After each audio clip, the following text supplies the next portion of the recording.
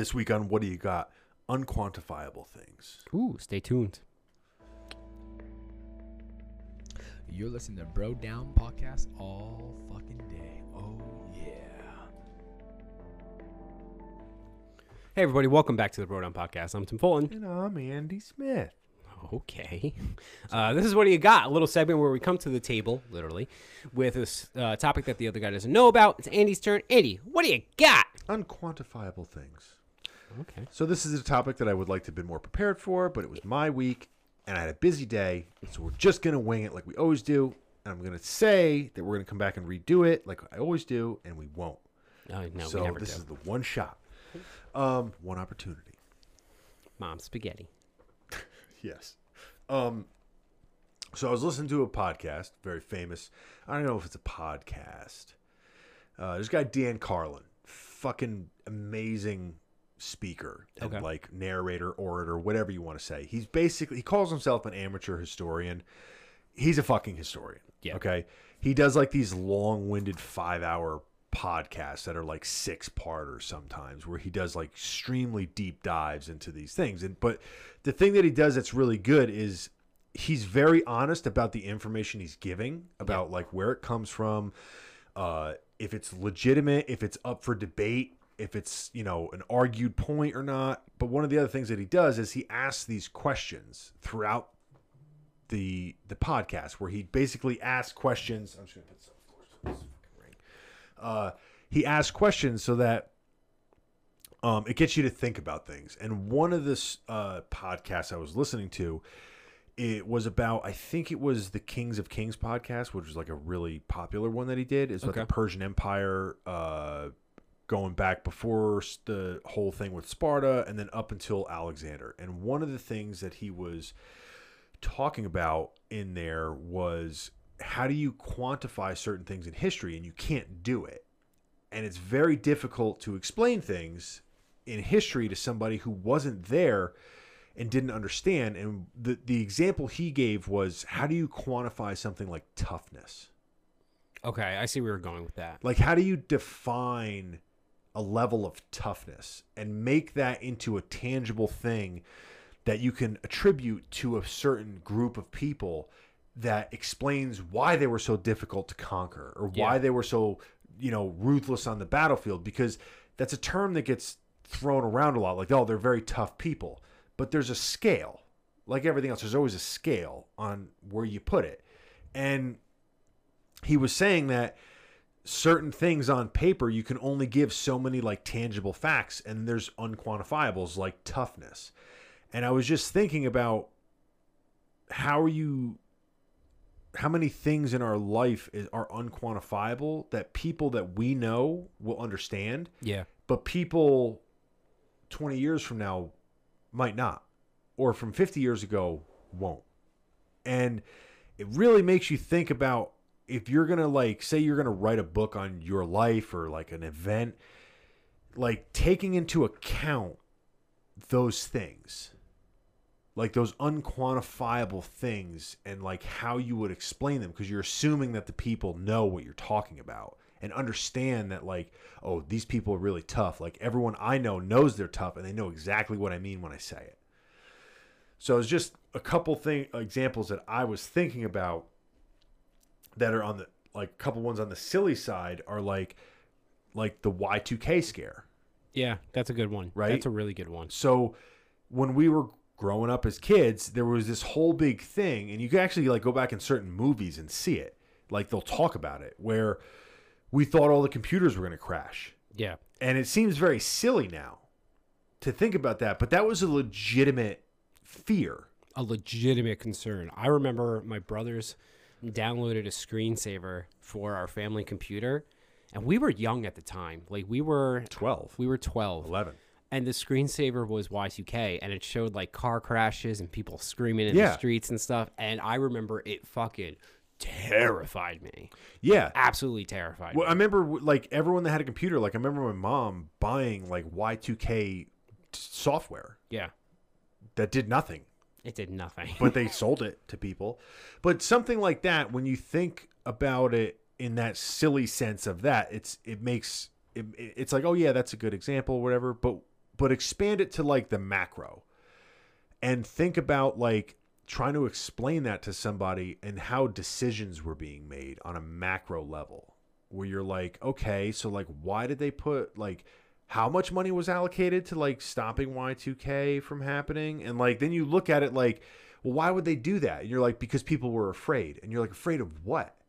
And you're like, well, there was a sense of fear that this thing was going to stop everything. But it's like, I don't understand that. Like, you see how it gets kind of lost in the weeds there, where like the further you get removed from Y2K, the more like difficult it is to explain it. Yeah, it's not like, oh, there was an army marching up on the city. It is this existential threat that you don't understand. Yeah. That was just arriving at your door, kind of. Yeah. I remember. Yeah, and there's like there's a lot of things that you can point to in history, and like that term, like the unquantifiable thing, like you can get like further away from it and like less like defined like things in that. So like the other thing I was talking about was like in the past when like with religion, because religion's always been a huge thing since forever. But like in the past, it was way more serious thing. But then you get into that thing where like, well, how serious was it? Serious enough to start multiple crusades. But then again, you're like, well, is that just like, are they just, they want to go on a crusade, so they're saying they're doing it to go on a crusade, so that because it's in the name of God or it's in the name of Allah, like we're going to do that. But when you think about it today, you're like, oh, people would just do that to say that that's why they're doing it. Yeah. Not because that's what they believe. But then you're like, what, has it always been like that? It's weird. It is weird. And you can't pinpoint that because, I mean, working just off the Crusades, how many were there? 4 or 5? There was at least, there was, I think at least 3. 3 formal Crusades. The first one, I truly believe, was a legitimate holy, we're going to go take our Holy Land back crusade. But like you're saying, we can't quantify that. So like the second and the third one, yeah, they're probably using religion to just be like, we kind of want a piece of the pie kind of thing. But we don't know that. And we'll never know that because you can't quantify how religious were the leaders of this group and how religious was all the leaders, because it wasn't just one guy who was setting everything up. It was a lot of people who were kind of like, yes, all right, I'm going to give you my men. You're going to give me your men. And that almost brings up an excellent point about like how decisions are made. So the first crusade, apparently there's a, I'm not going to give you the whole thing, but apparently the first crusade was a complete debacle. Like they fucked it up, and it was a lot of people that were like not professional armies, and they went there and they all got fucked up, right? But because of how horrible it went for the Europeans with the Christendom and all that stuff going there, the second crusade that went there, the people that were there, all the Moors and all that stuff, they didn't think that it was going to be a big deal because of how easily they were defeated the first time, because it was a bunch of peasants. Yeah. So they were like, fuck them, like we only needed this many men to kill them last time. But like when you look at that as a textbook, you're like, well, they had a terrible leader. They only sent 5,000 men. It's like, yeah, but when you think about their mindset of being like, well, the last time they sent all these peasants that were not trained, why would I think that they were going to send anyone any different? So like, it's weird. It just gets weird when you like, I guess it's the amount of information that you have, but the unquantifiables of like the mindset that people are in and taking and all that stuff, it just makes you have all these other elements that make telling a story, let alone history, but telling a story very difficult. It is. So getting away, are you like trading, going back and forth with examples? Yeah, we're just this open discussion. Like I said, it's very impromptu because I didn't have as much preparation as I thought I would. So a good one that I came up with is how personable someone can be with anyone. Charismatic. There are people who are very good at just being charismatic and other people who are not good at it. And it does open and close doors. And a good example, not to be narcissistic, is myself. I got into Ramapo's Instant Decision Day. Oh, I probably shouldn't have said the college. My college's Instant Decision Day. Beep. And on paper, I did not I should not have qualified for that college for instant decision day. It normally has like a higher standard of acceptance because it's early on and it sets the tone for the rest of the year, basically. But I got this woman who did my interview. She asked me like all my grades and my SATs and all that bullshit. And we just ended up chit-chatting for like ever. And by the end of it, she was like, you remind me so much of my son. And in my head, I'm just like, that is right. And I'm going here. You're like, yeah. And you know what your son's dream is? To go to this college that I will not name. Yeah. And I did. I got into that college. And college rhymes with Blamma Show. Blamma Show. It rhymes with Rama Bro. So the fuck's no, it's one of those things you can't sit there and on your slip say, how charismatic are you? I'm an 8. Like, but it clearly was the defining decision. And I went to that college and I met people. And though on paper I shouldn't have succeeded in getting in there, I knew I was. I have the same exact story. Go.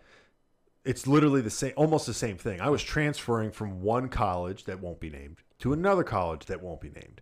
And when I went into the interview room, all my grades and everything were up to par for the transfer, but you're supposed to have an interview. Yeah. And when I went in there, the person was like, oh, you go to so-and-so now? And I was like, yeah.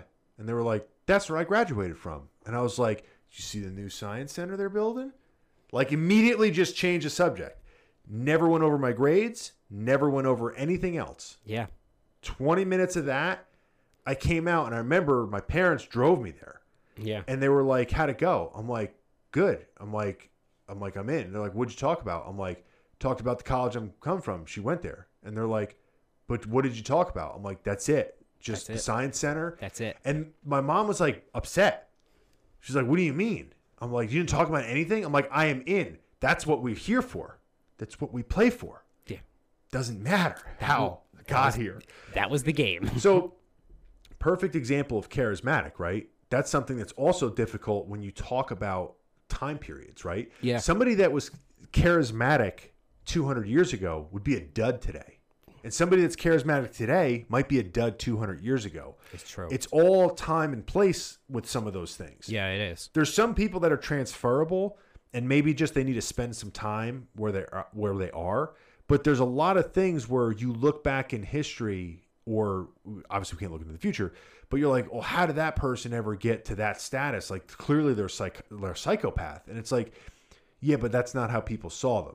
Yeah. And you're like, well, how do you, like, how? Like they're all monsters. And you're like, but that's the culture that it was. Yeah. Like that's what it was. Yeah. People like killed each other on the street. Like it's just what happened. But when he said that, it just brought an element into like listening or reading, because I'm a history nerd. So like when I'm listening to that stuff, I guess like part of you always kind of knew that, but hearing it like I guess brought to light in that very simplistic way was very interesting. Eye-opening. Yeah. And like the other one too, like we were talking about before, which gave me the example, was the feeling trying to explain to people of, say, this generation, this current generation, of what it was like to not be able to pick the movie that you want to watch. Yeah. And having to actually look and wait and anticipate, like, oh my God, the show comes on at 9:00. Like we have to be, like, it was an event. You stayed around and waited, and like you had to run to the fucking kitchen to get your popcorn during the commercial. But that feeling is hard to quantify. It is hard to quantify. Because what replicates it now? I was going to say there's nothing that really replicates it because everything is controlled. No, because the last show that I remember that you had to actually sit and watch when it came out, and then you at least had to wait a couple hours before you could replay it, was Game of Thrones. Yeah, yeah. Everything else, it's like, oh, it comes out at midnight, and then anytime after midnight you can watch it again. Back then, though, it was you had to be there at 9:00, and if you weren't in your seat at 9:00, you missed whatever you missed. Yep. And then you might have to wait a week, 2 weeks, a month to see it again. But at least then, I'm going on a tangent, but at least then things wouldn't be spoiled for you. Things these days are freaking garbage. Oh my God. Garbage. Bro. I'm so mad. I don't watch movies anymore because I know what happens in the movies before But like, I don't go to the movies, so I don't see Spider-Man Far From Home. But I know exactly who's in it. I know exactly what the plot is, and I don't read articles about it. I see headlines on like Reddit and stuff like that. So should I say off those things? Yeah, but I don't want to also like hide it in a corner. Yes, my entire life. The movie's been out for like 6 months. I shouldn't know the entire goddamn plot of this movie. That will be our first step as a culture to get back on track of not being spoiled little cunts. Is we need to culturally not be fucking movie spoilers. If we can get there, I have hope. Yeah. If you can watch a show and not be like, I have to tell everyone because I watched it and I need to let everyone know that I watched it. Yeah. Like, why? Don't spoil it for anyone else. I hate that. I know. The other thing I don't like, and this is like a personal thing, movie trailers put way too much of the movie in there. Way too much. Back in the day, they put just enough to get you intrigued in the movie. Yeah. Now what they do is they take the coolest, best scenes and put them in the fucking trailer. Yep. Like, spoiler alert, Stranger Things. Spoiler alert for all the fan out there. So, the scene where Eddie has the guitar, right? Thank God I had my TV on mute because I actually saw that because we had to wait days and days because some people don't watch Stranger Things and get caught up and we have to wait. But it came up as like the background it auto played when you hovered over Stranger Things, what was on there. It didn't have the audio on, thank God, because it would have ruined it for me. Because that was one of the most epic scenes I've ever seen in a movie ever. But had that played the audio, I would not think that. That's interesting. It would be less. You're 1,000% correct. Yeah, but that's part of the magic, movie magic. I say things. From back in like the 90s and early 2000s and before, where when you watch something, you were totally focused. It was all on there, but that's something that you can't recreate really nowadays. Can't. It's kind of been lost. It's a lost art. It's hard to quantify that. It is hard to quantify that. Another one I got, which this one is arguable because there are tests out there, but intelligence. Yes. So it's weird because actually, I have another one too. God damn it. No, write it down and we'll just, dude, it's our fucking show. So, we don't have a fucking sponsor. Intelligence. So we're kind of forced as a society to base intelligence off of education level, more or less. And I say that because you don't go into a job interview and someone says, okay, what's your IQ level? So IQ levels are probably the closest thing to actually quantifying intelligence, but not really. What do you define? Let's define not what intelligence means in the dictionary, our layperson version of intelligence. What do you define as intelligence? Someone who is able to, that's the thing, it's difficult because there's so many different versions of intelligence. There's intelligence in a given field. There's overall book intelligence, like you just know, not basic things, but you know a broad sense of basic things. There's street smarts, quote unquote, where you can just kind of pick up and go with a lot of what you got. There's emotional intelligence where you're able to rein in, where you're able to extrapolate personal situations really well. Yeah, I look at intelligence as almost like in a video game when you're leveling up your character, right? Yeah. Some people only get a couple points. Other people put all their stats in one category. Some of them are well-rounded. Yeah. And then there's others like the Elon Musks and stuff like that where like 3 out of the 5 or 4 out of the 5 categories are maxed out, right? And I agree, it's very difficult to read and interpret and quantify because you can't, like the IQ test it doesn't really represent what it's supposed to represent because you think that somebody that's super intelligent, you associate intelligence with successfulness, yes, and all these other things. But there's people that can't finish high school, they can't do any kind of advanced math other than like addition, subtraction, stuff like that. but yet they can problem solve. They can look at a situation. They react well under pressure. They know how to fix situations, delegate authority, all this other stuff that somebody that can quote every book they've ever read cannot do. Yeah. So there's, like you said, there's different levels of intelligence. And I was going to use, because it's just so easy to use sports analogies and military analogies because it breaks it down to bare bones things that people can understand. So you can have different levels of strategy or competency as like a general, right? The generals of history. And they're like, oh, well, so-and-so wasn't good as a, in the field. Like he was a terrible general there. It's like, well, that's because that wasn't his specialty. His specialty was grand strategy. Yeah. Like where he is moving his army, how it's supplied, what he's doing, all these other things. Whereas on the field, somebody like Alexander the Great would make like these decisions during it, in the heat of the battle, to do these certain things that turn it around. And those guys, it's like they might be different intelligence or the same intelligence level, but just in different ways. Exactly. So you can't quantify how good or bad somebody is with that. You can get a feel for it, but it's not. It's not the same thing, and it's unfortunate because right now as a society, going back to what I was saying, that we rely a lot on education levels, and it's different for specific fields. Like, yes, if you're going to be a doctor, I want you to have medical training. Yeah, you kind of need to be a book nerd. Yes, but for a lot of fields don't really require that level of knowledge. So we look to degrees just to be like, okay, I know you're at least smart enough to be a history nerd and to have a history degree. It's going to be meaningless at Enterprise Rent-A-Car because you're not going to be telling any like clients any like history shit, but I want you to have the piece of paper.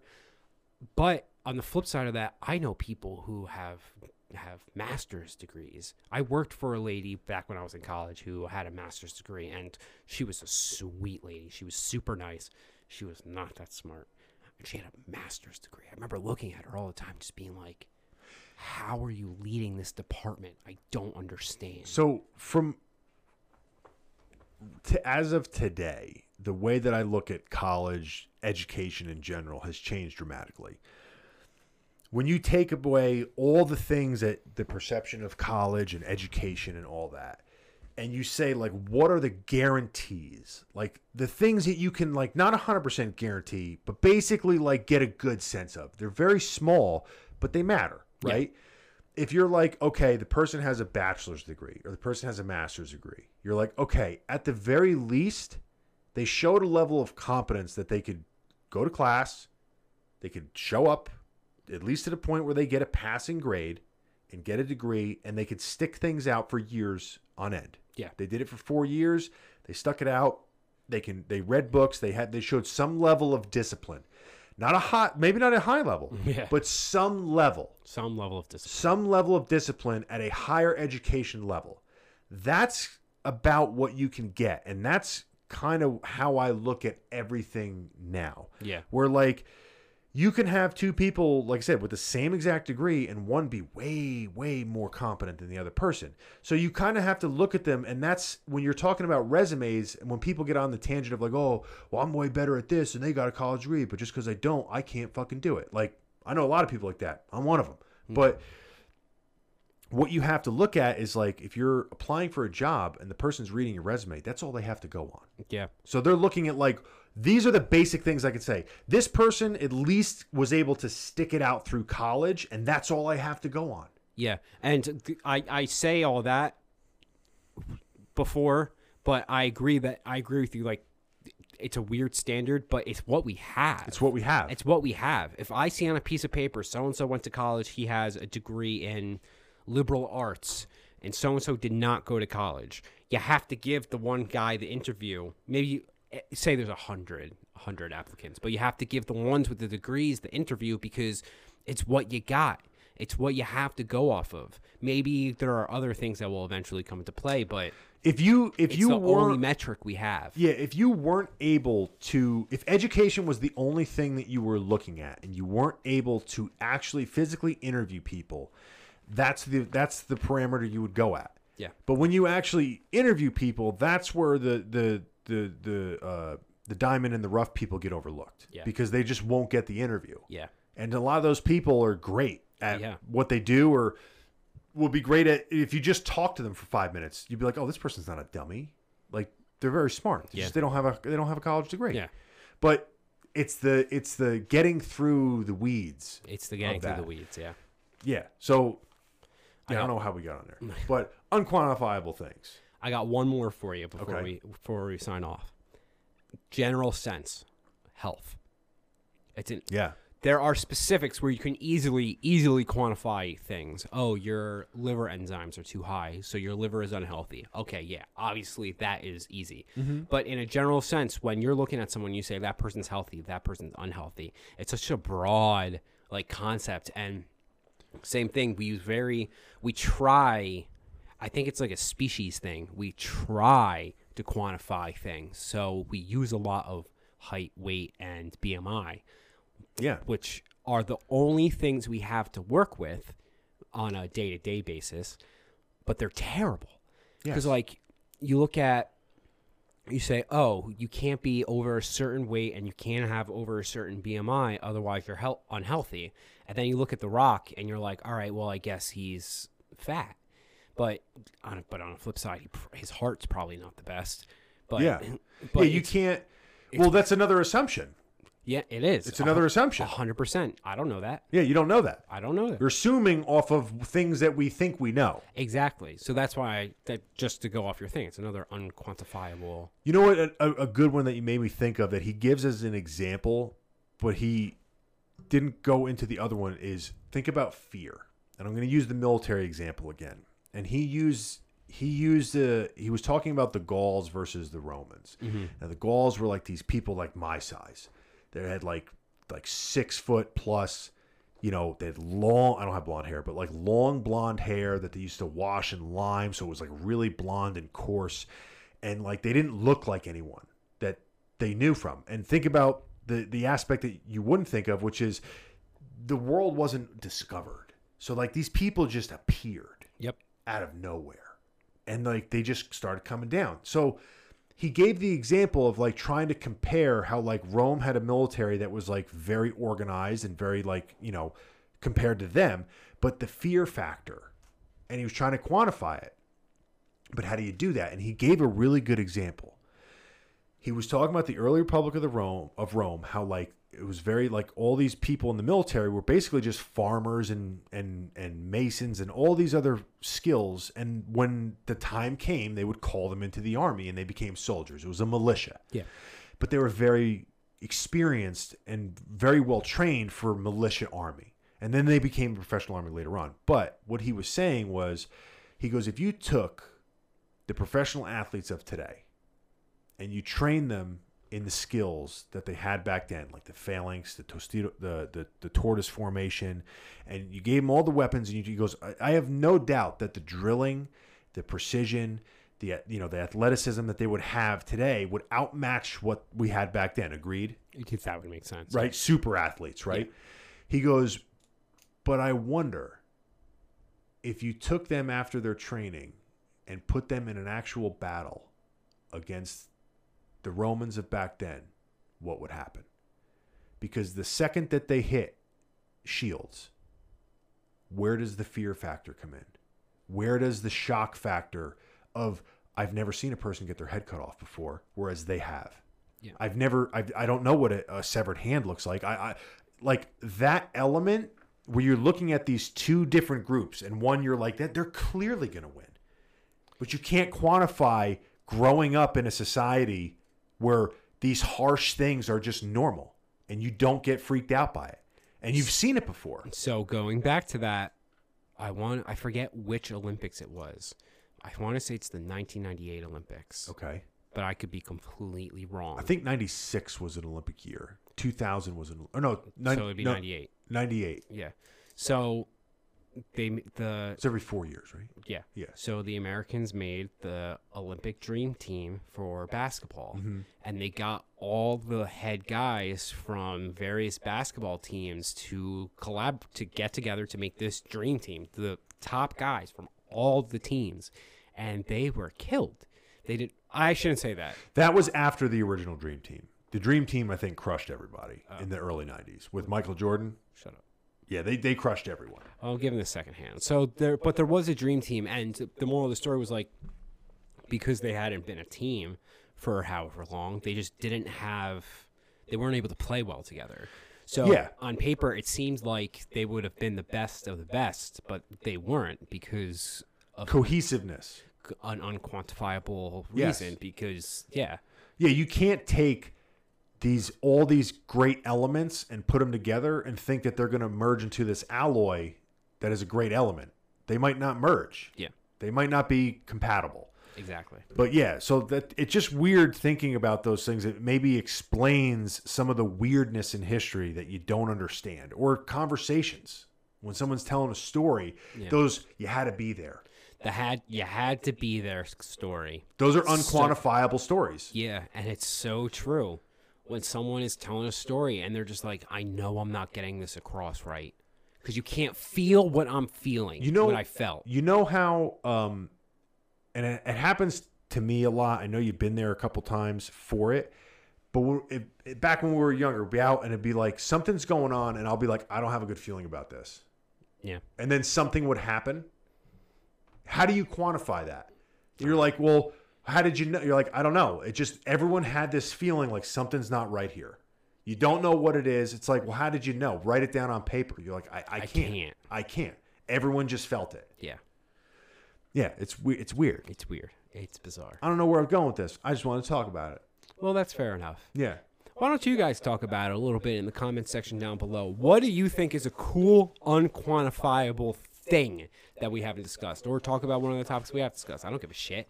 Don't forget to like and subscribe. Hit the little bell notification so you get all of our videos all the time. Don't forget to go to brodownpro.com. We have cool t-shirts and hoodies and shit. We do. I just want to give one final shout out to Dan Carlin. His show, Hardcore History, is amazing.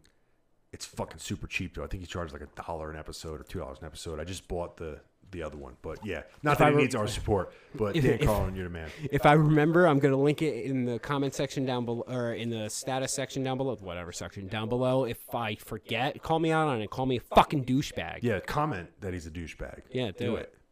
You won't. You won't. Jinx. That Do was it. weird. Bye. You're listening to Bro Down Podcast all fucking day.